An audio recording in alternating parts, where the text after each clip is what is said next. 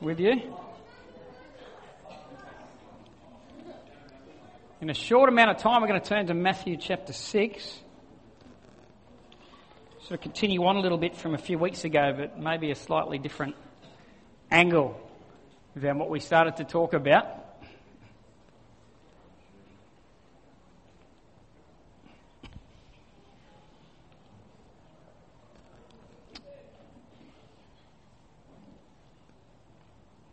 About, how old am I now? Would have been about 20 something, between 15 and 20 years ago. I was, and I'm not old by the way, Jackie, I did hear that. I heard that under your breath. About 15, 20 years ago, I was over in India. We moved over as a family. Some of you know our story. We spent a few years living over there working with a mission agency in central India and had an absolutely wonderful time. Loved it over there, loved the people, loved what God is doing in that part of the world. And it was an invitation that God extended to us that we, eventually said yes to. We were keen, but we had to wait for a few things to fall into place. They did. We packed up our little family, which at the time consisted of me, Jackie and Caleb, and we moved over to a place called Nagpur, which is a geographical centre of India, right smack bang in the middle. You can't get any further away from a beach. If you're going to live in India, that's the place to be.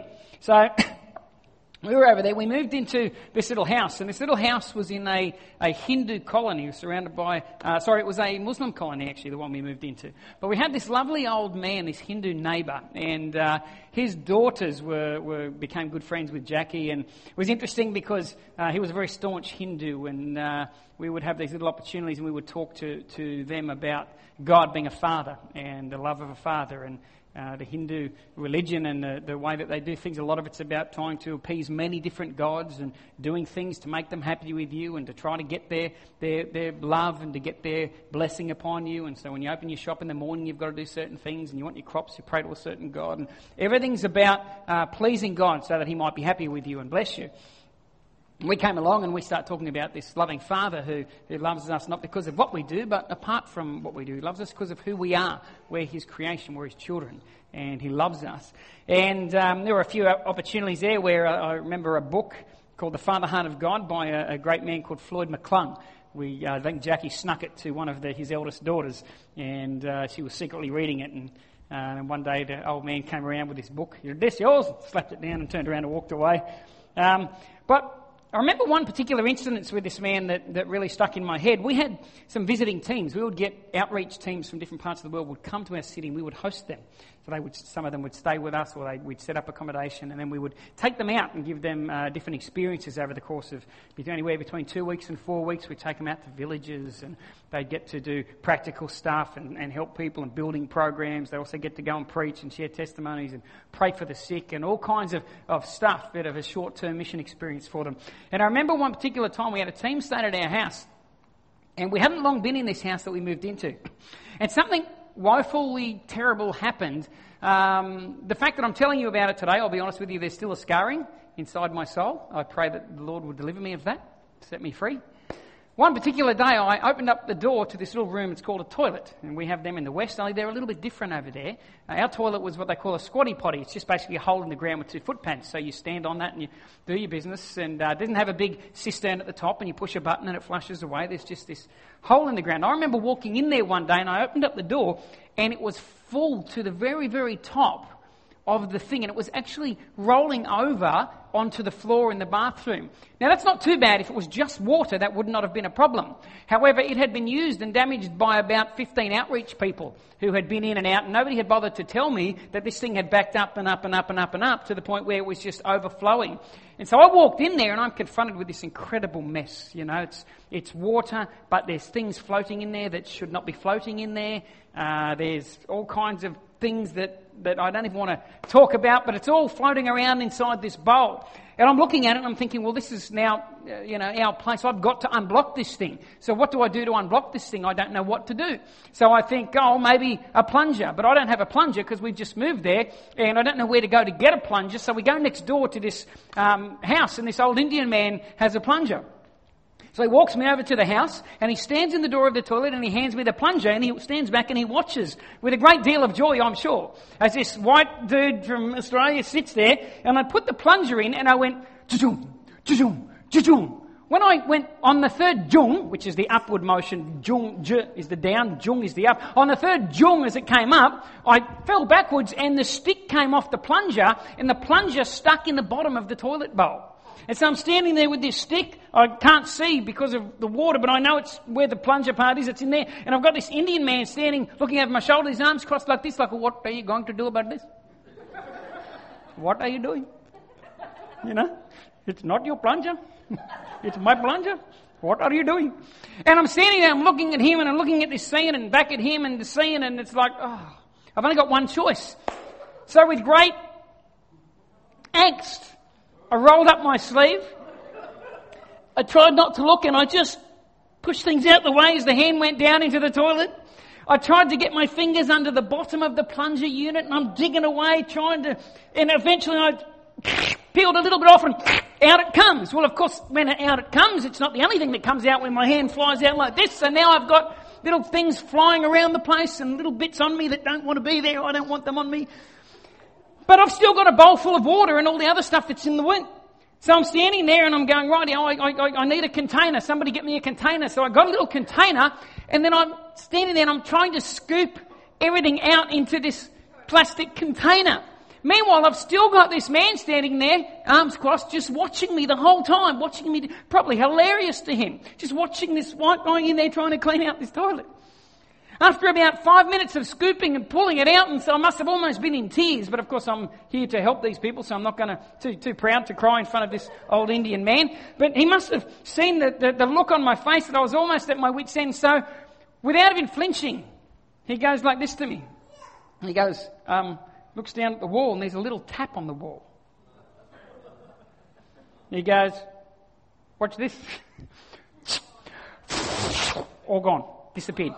Just like that. I'm standing. Now, I'd seen the tap there before. This is the thing. I knew the tap was there. I'd seen it before since we'd moved. I just thought it must just be a water tap. You know, you turn on and off so the water flows through the taps. Had no idea that this thing, because we would do our stuff and I would go and get a bucket of water and throw it down and it was enough. But obviously with 15 people it didn't quite work. But this guy leans down and just with one turn of his finger, all disappears and everything was cleaned up. I'm going to share a little bit of a message this morning, a little bit of a thought with us out of Matthew chapter 6. Now, what happened in that situation was that I was fairly focused on my ability to try to fix this problem, and I missed what was actually right in front of me that could have taken care of that problem, that could have been a solution for me. And I think sometimes in life we get a bit like that. We get so fixed on trying to fix problems, so fixed on the situations, that sometimes we don't see what's right in front of us.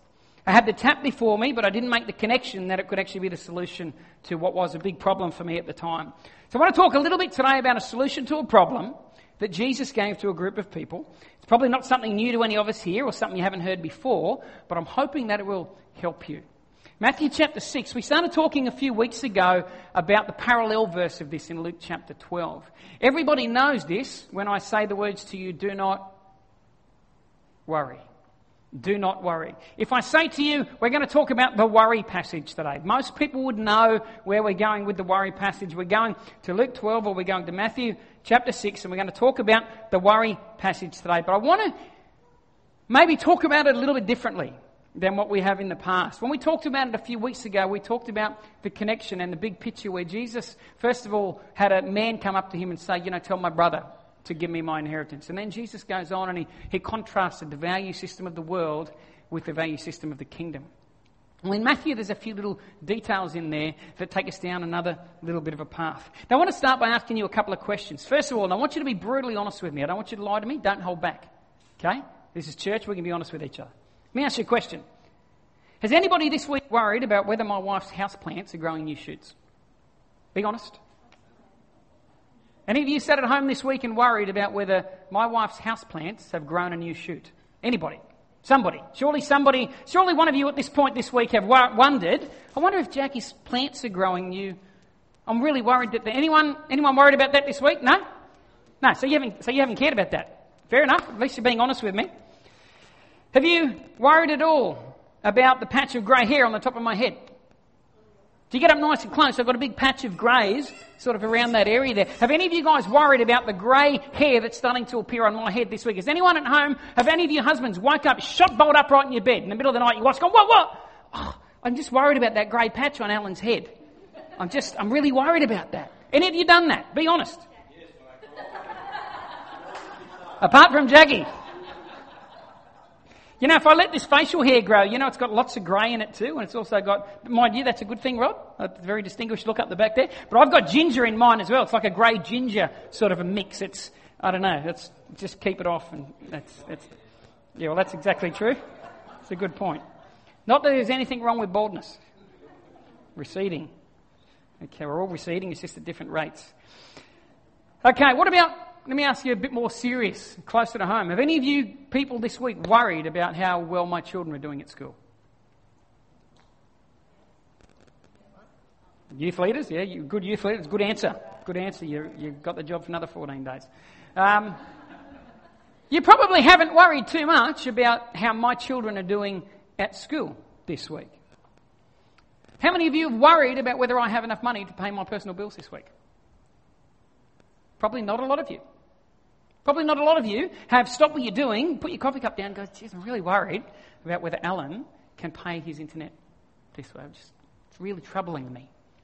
Probably not many of you have done that. Doesn't make you bad people, but you probably haven't thought about that this week. Or what about my family members and friends, the people that I personally know that are on my heart right now that don't have a relationship with God? Have you worried about the family members of mine that don't yet know Christ or have a relationship with God? Have you worried about that this week? You probably haven't. Is it fair to say? It doesn't make you bad people. You probably haven't. But if I flip things around a little bit, let me ask you this question. If all those things were to be personalised, and I was talking about your life and your bills that need to be paid and your loved ones that don't know God and your children who may be struggling at school, maybe it'd be fair to say you may have spent some time worrying about those. Fair to say? Yeah? I think it's a fair thing to say. You probably worry about some of that stuff that happens in your own world. So here's the thing. We tend to worry about the things in life that we are most devoted to. Think about it.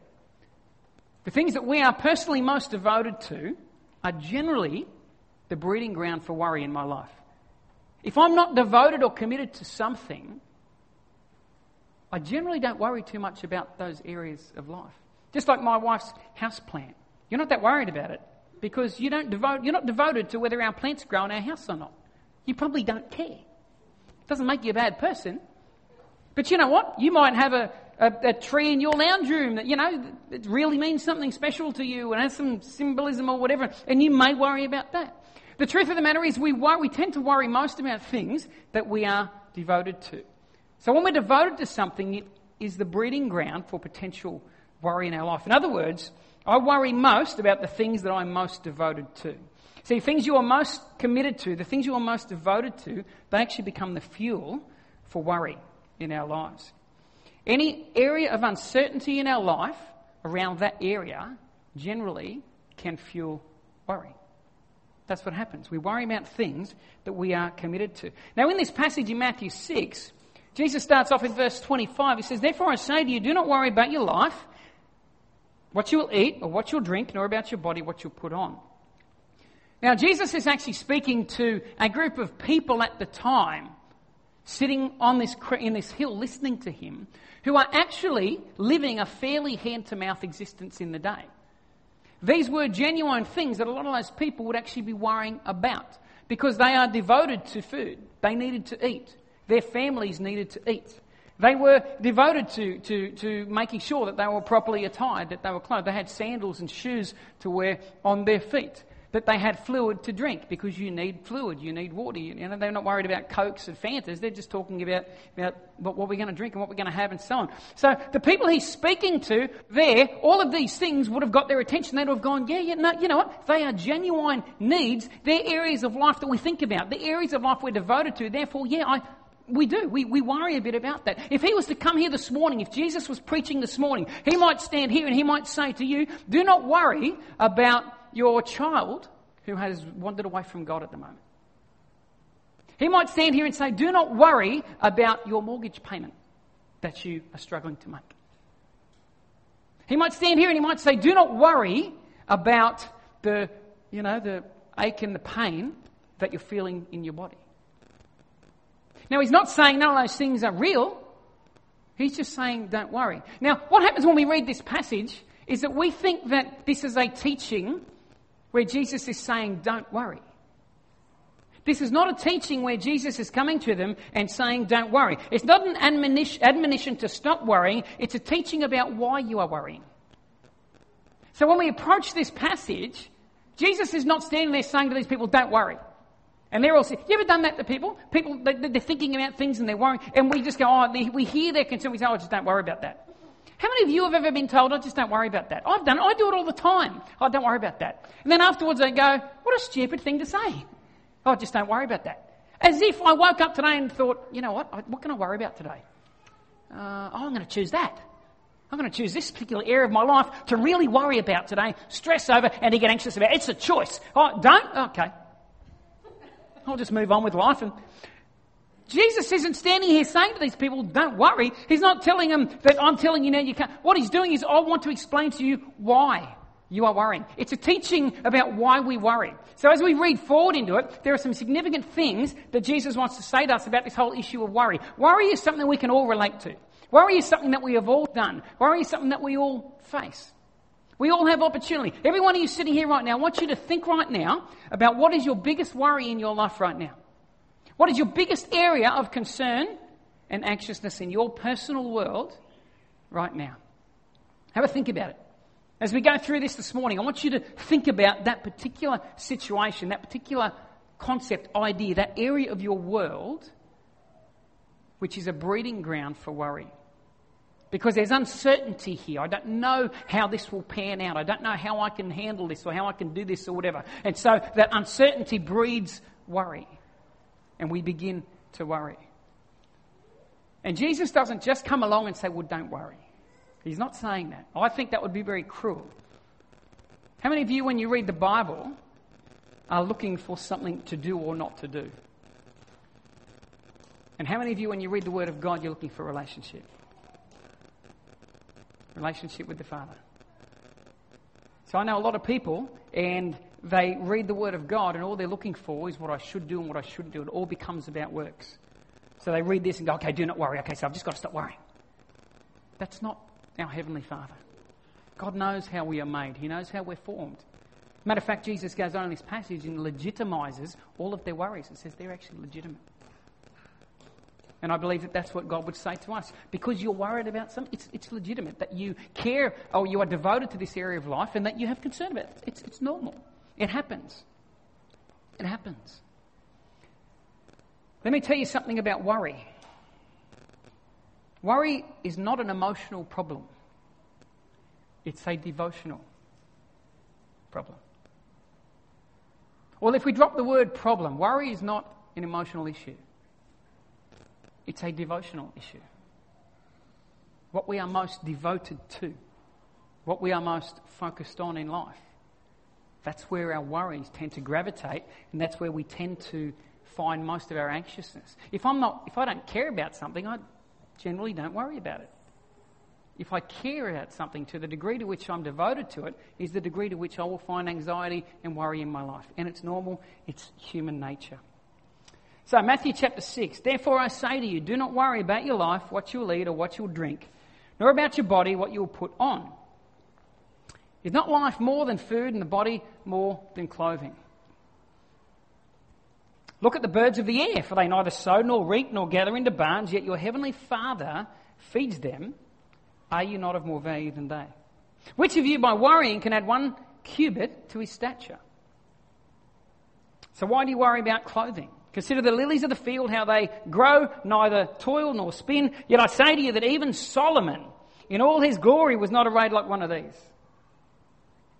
Now, if God so clothes the grass of the field, which today is and tomorrow is thrown into the oven, will he not much more clothe you, O you of little faith? Therefore, do not worry, saying, what shall we eat, what shall we drink, or what shall we wear? For after all these things the Gentiles seek. For your heavenly Father knows that you need all these things. But seek first the kingdom of God and his righteousness, and all of these things shall be added to you. There are 4 questions that Jesus asks as he's speaking to this crowd. He's not sitting there just telling me, ask them some questions. You know, whenever Jesus asks a question in the Bible, it's for a reason. He's trying to drill something out of them. What he's saying is, I want you to think about what I'm saying. Don't just sit there by rote and take. I want you to think about, I want you to engage with the content that I'm about to present to you. And so he goes along and he asks them 4 questions, and they're 4 important things that he wants them to know about worry. Now, you've just thought about something, your biggest worry in your world right now. So I want you to think about that, and I want you to bring these 4 thoughts to that picture, to that canvas, to that painting about this particular area of your life. Number 1, life is more than your current worries. Life is more than your current worries. Verse 25, therefore I say to you, do not worry about your life, what you will eat, what you will drink, nor about your body, what you will put on. Is not life more than clothing? Here's Jesus' first question. Is not life more than food, and the body more than clothing? In other words, the things you're worried about, is not life bigger than your current worry? One of the problems with worry, when we get really consumed with a particular thing, how many of you know that we can really magnify that issue? It begins to slowly overtake our whole world, and by the end of it, it's way, way bigger than it should be. And generally, we don't notice that till this beautiful thing we call hindsight. A year later, we look back down the track and we go, oh, it wasn't actually that big of a deal as I thought it was going to be. Or we come out the other end in a week's time, we look back and go, I just can't believe I spent all that emotional energy, all that time complaining or whatever. Is your current issue, the thing you're thinking about right now, is it bigger than life itself? I'm going to answer it for you and say it's probably not. It's probably not. Now, it doesn't mean it's not valid. It doesn't mean it's not a legitimate area or a legitimate need or concern or want, but it's probably not as big as what we tend to allow it to become in our minds and in our hearts. Things get bigger and bigger and bigger the more we focus on them. It's almost like, you ever go to the optometrist and they have those, the glasses, just when they're trying to find out your perfect thing? You ever, but they sometimes go, and things can get bigger and bigger and bigger. You know?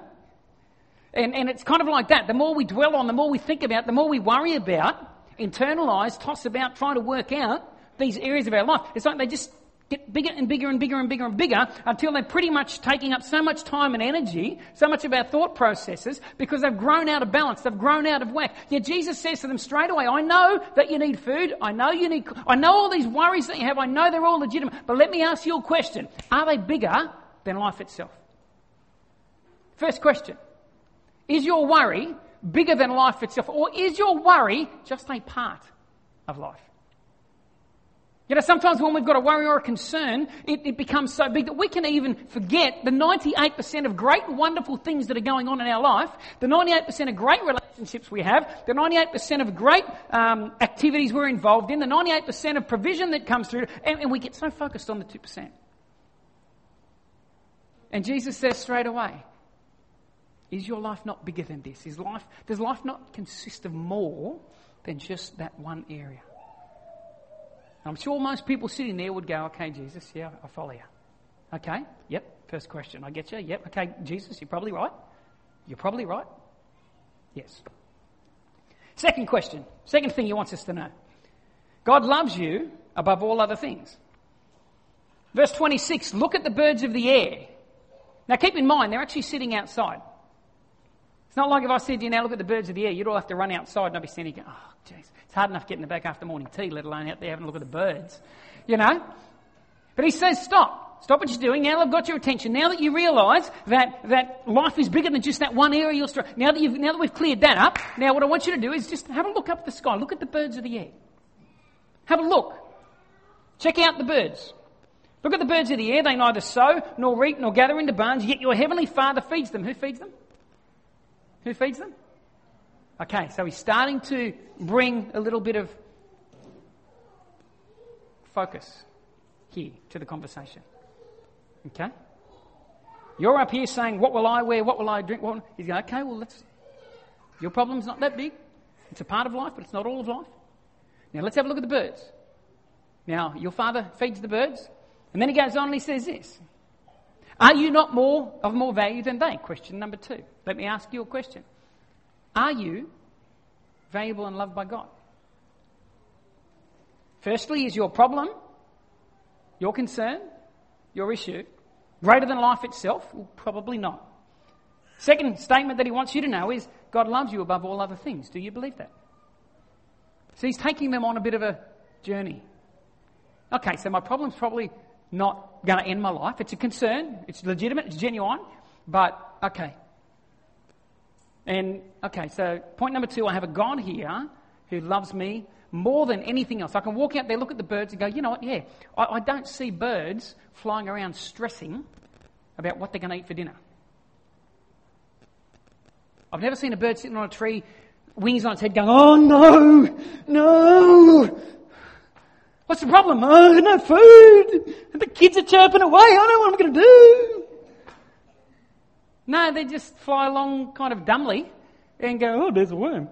Oh. Eat it. Go back to their nest. Give it to their kids. They fly along one day and you're riding your push bike and they're just flying along minding their own business and they see your hair and they go, oh, I'll just go down there and pluck a hair out and they'll build a nest with it. And they just kind of go through these motions and do these things. Yet he says, they don't just do that. There's a God out there that's behind the scenes. God is taking care of all this stuff. That's God. And do you not think that you are way more valuable to the Father than these things? Do you believe that? Second thing, God loves you above all other things. The third thing, you can change nothing through the process of worry. You can change nothing through the process of worry. Verse 27, which of you by worrying can add 1 cubit to his stature? If you could, I would be taller. I would definitely be taller. I've always wanted to be tall. It's a secret thing. It might not be much to a lot of people, but I've always wanted to be tall. And it's really disheartening when your kids begin to grow taller than you and they're only 16. And I still do this. I still go, no one's looking, I'm taller than you. And when I know I've got no shoes on, I just won't do it. I don't have to prove nothing to you. I'm taller than you. I would be taller if you could worry your way into tallness. But worry changes nothing. How many of you have changed something in the last 7 days through the process of worry? Hands down for me. Worry changes nothing. Worry has never changed anything. You would think that we would learn. Go back to the first time you ever worried about something. If you could go back in your brain to the very first time you worried about something. And go back to the very last thing you worried about, which might have been this morning or the very thing you're thinking about now. Tell me, what is the difference in the outcome from that very first time you worried about something to the time you're worrying about something now? Nothing. Because worry changes nothing. We know this stuff, but we continue to walk down a path where we just worry about that, and I'll worry about that, I'll worry about that, and I'll worry about that. And we just continue to worry. But worry has never changed anything. That's the third thing that he says to them. You can change nothing through the process of worry. So why waste your time and why waste your energy on worry? The fourth thing that he wanted the crowd to know. God can change everything, even for those with tiny faith. God can change everything, even for those with tiny faith. Verse 30. Now, if God so clothes the grass of the field, which today is and tomorrow is thrown into the oven, will he not much more clothe you, O you of little faith? You don't even have to have a great deal of faith. And God can meet your need. God can get involved in that area of worry and he can change things. Worry can't change things. In other words, there are some things you can't change. God doesn't worry. He just changes things. Or he changes you. Either way, he deals with the worry. So watch this, right? This is the journey he's taking them on. First of all, he asks them a question. Is life more than your current worry? Yep. Then he says this. God loves you above all other things. Do you believe that? And then he says, you can change nothing through the process of your worry. And then fourthly, he says, but God can change everything. Even if you don't have a great deal of faith, he can change everything. So on the basis of these 4 questions, these 4 points that he says to them, where he takes them on a bit of a journey in their thinking. Okay, so yes, my worry is legitimate, it's there, but it's not the end of the world. Secondly, God loves me more than anything else. So he sees me in my stress and worry and anxiety. He knows what's going on and where I am right now. Thirdly, worrying and stressing, I can't change anything. And fourthly, God has the ability to change everything, even if I don't feel like I've got a great deal of faith. And on the end of those 4 questions, those 4 points, that's when he brings in that great famous verse 33, where he says, but seek first the kingdom of God. See, what he's saying to them is this: your worry is not an emotional issue, it's a devotional issue. You're more devoted to these things, therefore you're coming to these things and you're staying there and you're allowing stress and anxiety as you try to work out how you're going to deal with all the problems. But he says if you will shift your devotion from those areas and shift it to the kingdom, I'll take care of that stuff. It's not an emotional problem. That's why he can't tell you just stop worrying. You can't tell people just to stop worrying. What I can do is say to you, whatever that worry is that you're thinking about, whatever that area is of your life, if you will run these 4 questions, run it through this grid. Is it the end of the world for me? Is life bigger than this? Yes, it is. Does God love me? Well, yes, he does. Does my worry change this thing? No, it can't. Can God change it? Yes, he can. Okay, then I've got one solution. I'm going to go to God with this stuff. I'm going to take my anxiety, my worry, and my trouble to God. That's the logical conclusion that he's leading these people down. Now watch what he says here in verse 32. Let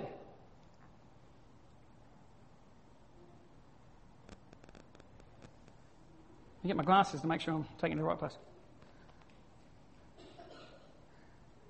Verse 31, therefore do not worry, saying what shall we eat, or what shall we drink, or what shall we wear?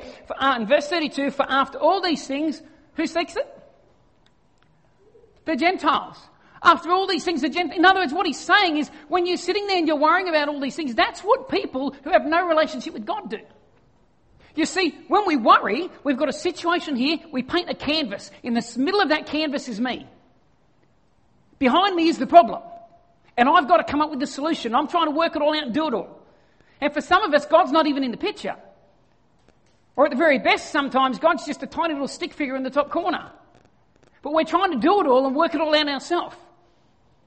How many of you have had situations in your life, be honest, don't hand up, but think about it. The very last thing you even thought about doing was to go to God with this situation. Because we can deal with everything, we can handle everything, we can, we're smart, we're talented, we've got resources, we've got all these things. But the truth is we worry, and we get anxious in our heart, and we stress. And Jesus says, you know what? This is what the non-Christian world, if you want to put it that way. This is what the Gentiles do. They seek after all this stuff. But you know what? Your Father, look at this. Your Heavenly Father knows that you need these things. He's just legitimised your concern. I'm not saying don't worry as if it doesn't matter. It does matter. I'm your Father, and I love you. And I know your concerns for the kids that are not walking with God, or your bills that aren't getting paid, or the pains in your body, or the broken relationship. I know all these things. And I love you. I love you more than the birds, more than the flowers, more than the beautiful nature out there. Go for a walk through a rainforest. Look at the beauty, the order, the structure. I love you more than any of that. And that doesn't just happen because it's there. I'm over all that too. The whole world run around trying to work all this stuff out for themselves, stressing, pulling their hair out, getting anxious. That's what they do. But you've got me. You've got me.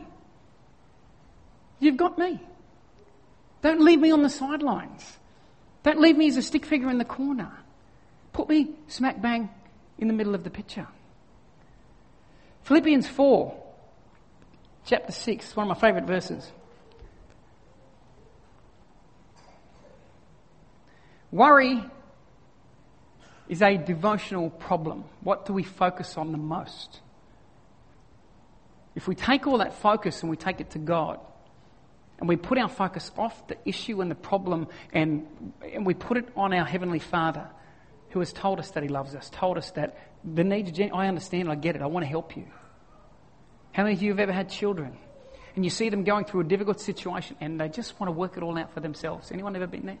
And you feel like you're on the sideline and you're going, man, I just want to help you. Just want to help you. I've got solutions. I've got provision. I've got answers. But you just want to do it all yourself. And I can tell you from a father's perspective, you're not doing a good job of it. But you persist in wanting to do it all yourself. You don't want to come to me. You don't want to bring it to me. I'm trying to say to you that you were not created as human beings to stress, worry and be anxious. Jesus said, peace I give to you, peace I leave you, not as the world gives, but I want to give you peace. You can't be anxious and worrying and have peace. He says, this is what I've come to give you. This is what I want to offer my people. And you know what? When we run around stressing and worrying and anxious about everything, we probably look like we deal with life more. This is what Jesus is saying. We look more like the world when they're faced with crisis, trauma, need, drama, than my people. Because I've called you to be in the world, but we're not of the world. Not of the world. Now, don't hear me saying that if you are anxious, see, there's a very real medical, physiological thing where people do get anxious, and they do have anxiety attacks, things like that. I've got friends of mine, and it's not a case of saying in that environment that all you've got to do is bring it to God. I know that there are genuine things that happen in the human body that medical science understand. I'm not a doctor, I don't know. Where maybe people do need a bit of help and things like that. I'm not talking about that. But 99% of what we worry about, 99% of us warriors don't have that. We just keep worrying because we carry it all ourselves. Philippians 4:6 says this. Be anxious for what? Oh, come on. Seriously? Be anxious for a couple of things, surely. Surely it's healthy to be anxious for a couple of them. Anyway, we'll stick to the Bible. Be anxious for nothing, but in... Seriously, everything. Everything. Come on. Surely there's a few things that I can carry myself. Be anxious for nothing, but in everything by prayer and supplication. With thanksgiving, let your requests be made known to God. And what happens then? And the peace of God, which what? Surpasses what? All understanding. It's not up here. It's in here. The peace of God, which surpasses all understanding, will guard your hearts and your minds. Where does most of your worries occur?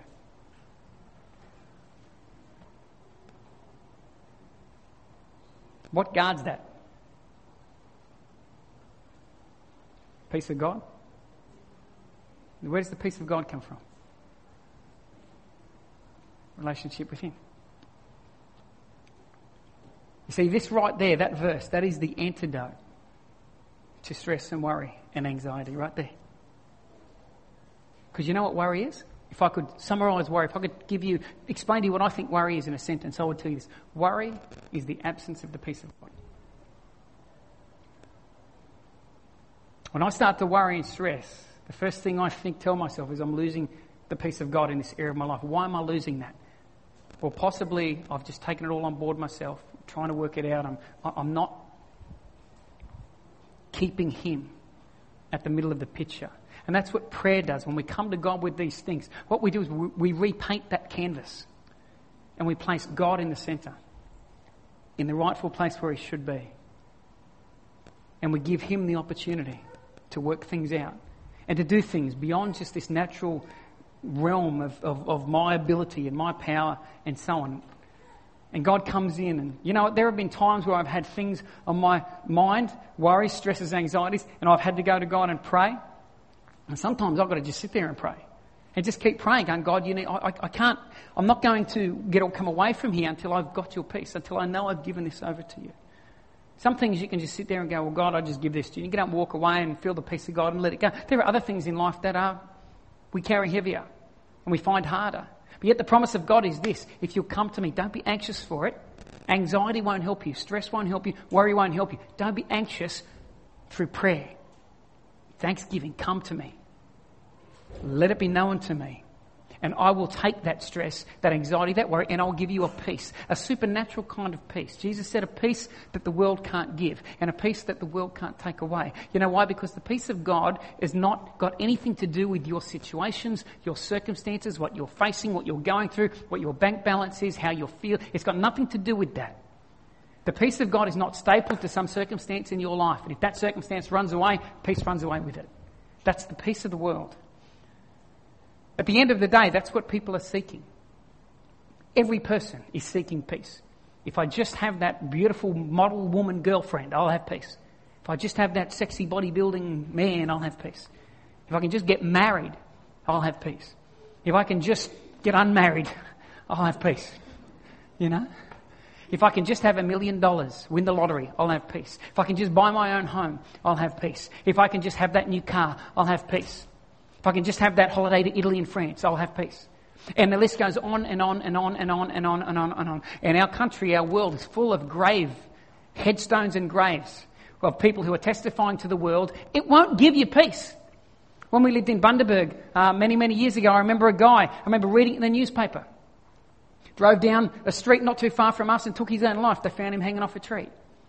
He had just bought a brand spanking new car. He had a fantastic job and he had just started dating this really, really hot girl. And everybody was saying, we don't get it. Everything he wanted, he got it. And then he went and did this.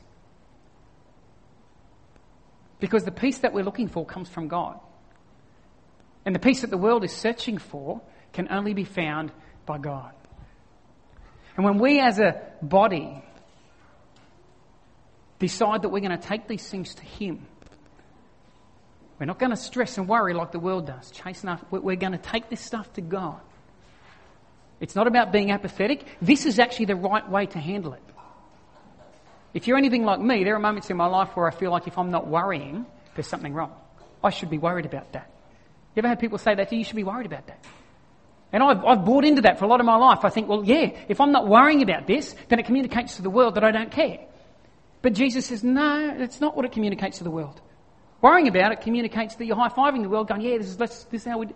He says, not worrying about it, not stressing about it, bringing it to God, praying, presenting it to Him, communicates to the world that you've probably found something they're still looking for. Because they couldn't do that in that situation. It's the peace of God. So I've had to change the way I think and go, you know what, yep, I can see the legitimacy of that problem. Am I worried about my kids and different? Yes, I am. Am I aware? Yes. Am I aware of this situation? Yes. Am I aware? Yes. But why worry about it? It won't change anything. What will change something is if I bring that thing to God, present it to Him in relationship, to my Father, who loves me more than the birds of the air and the lilies of the field. I'll just finish with this. Ask you a question. Matthew 6:34, the last verse, says this: therefore do not worry about tomorrow, for tomorrow will worry about its own things. Sufficient for the day is its own trouble. You're going to have trouble. It's going to happen. You've had some yesterday, you had a few today. You're going to have more tomorrow. The world's not going to stop giving you opportunities to worry. Okay? The world's going to make sure you've got more and more opportunity to worry. It's the choice that we make not to, but to take it to Him. So I'll finish with this. What are you going to do? How are you going to live your life? Are you going to worry tomorrow about what worry failed to change today? Now, if you get to the end of the day today and your worry has changed the situation you started thinking about, I stand corrected. The Word of God's still the Word of God, but if you can get to the end of the day and honestly, legitimately say, yeah, well, I worried all day about that and my worry changed it. Power to you. But are you going to worry tomorrow about what worry failed to change today? Or are you going to learn to give it over to your Heavenly Father and trust Him? Because He loves you and this is what He wants. And that's the journey that He's taking this crowd down. He's not saying don't worry as in just ignore the fact that you're concerned about something. He's saying, no, I want to teach you this is why you worry. And here are some things for you to think about. Answer this. Is this bigger than the rest of the world? Is it the biggest thing in your life? No. Does God love you? Yes. Can you change it by worrying? No. Can God change it if you bring it to Him? Yes. Becomes a bit of a no-brainer at the end of the day. Father, I want to thank You for Your word, Lord. And God, I thank You for Your encouragement to us, Lord. God, thank You for the grace that You're not an angry God. Jesus, You didn't sit there, raise Your voice, point fingers at people and scream at them and rebuke them for having worries and concerns in life. That's not what You did. It's not what You do today. But Lord, you help us understand where they come from, and You help us understand the journey that goes on in our head and our hearts and how we end up where we are. And You offer us godly alternatives to life. And Lord, I just pray for each of us here this morning, Father, as we go away from this place, that, Lord, we wouldn't just get up, walk away, rate this morning on a scale of 1 to 10 and get on with the rest of the week. But God, I pray that you would seal in each of our hearts whatever it is that you are saying to us by your Holy Spirit. And God, teach us, Father, to not worry. Teach us not to be anxious. Teach us not to stress. Father, teach us to come to you with those concerns and those worries, God. Show us, Father, that you legitimise them. You know that we need these things. You know how important these issues are to us. But you love us so much that you don't want us to worry, to stress, and you don't want us to try to deal with all this stuff ourselves. You want us to come to you in prayer and relationship, Father. So, God, I just pray for each of us. Seal that stuff in our hearts today, Lord. Be with us, God, as we go out from this place this morning. Lord, as we go into the next week, I pray that, Father, we will be different this week because of what you have said to us this morning. And I pray too, Lord, you would give us opportunity this week to show people out there that you're real and that you love them, Father. In Jesus' name. Everybody said? Amen. Amen. Well, God bless you. Have a great week. We'll see you in Connect groups if you're in Connect groups and they're on this week. Other than that, we'll catch up with you at some point.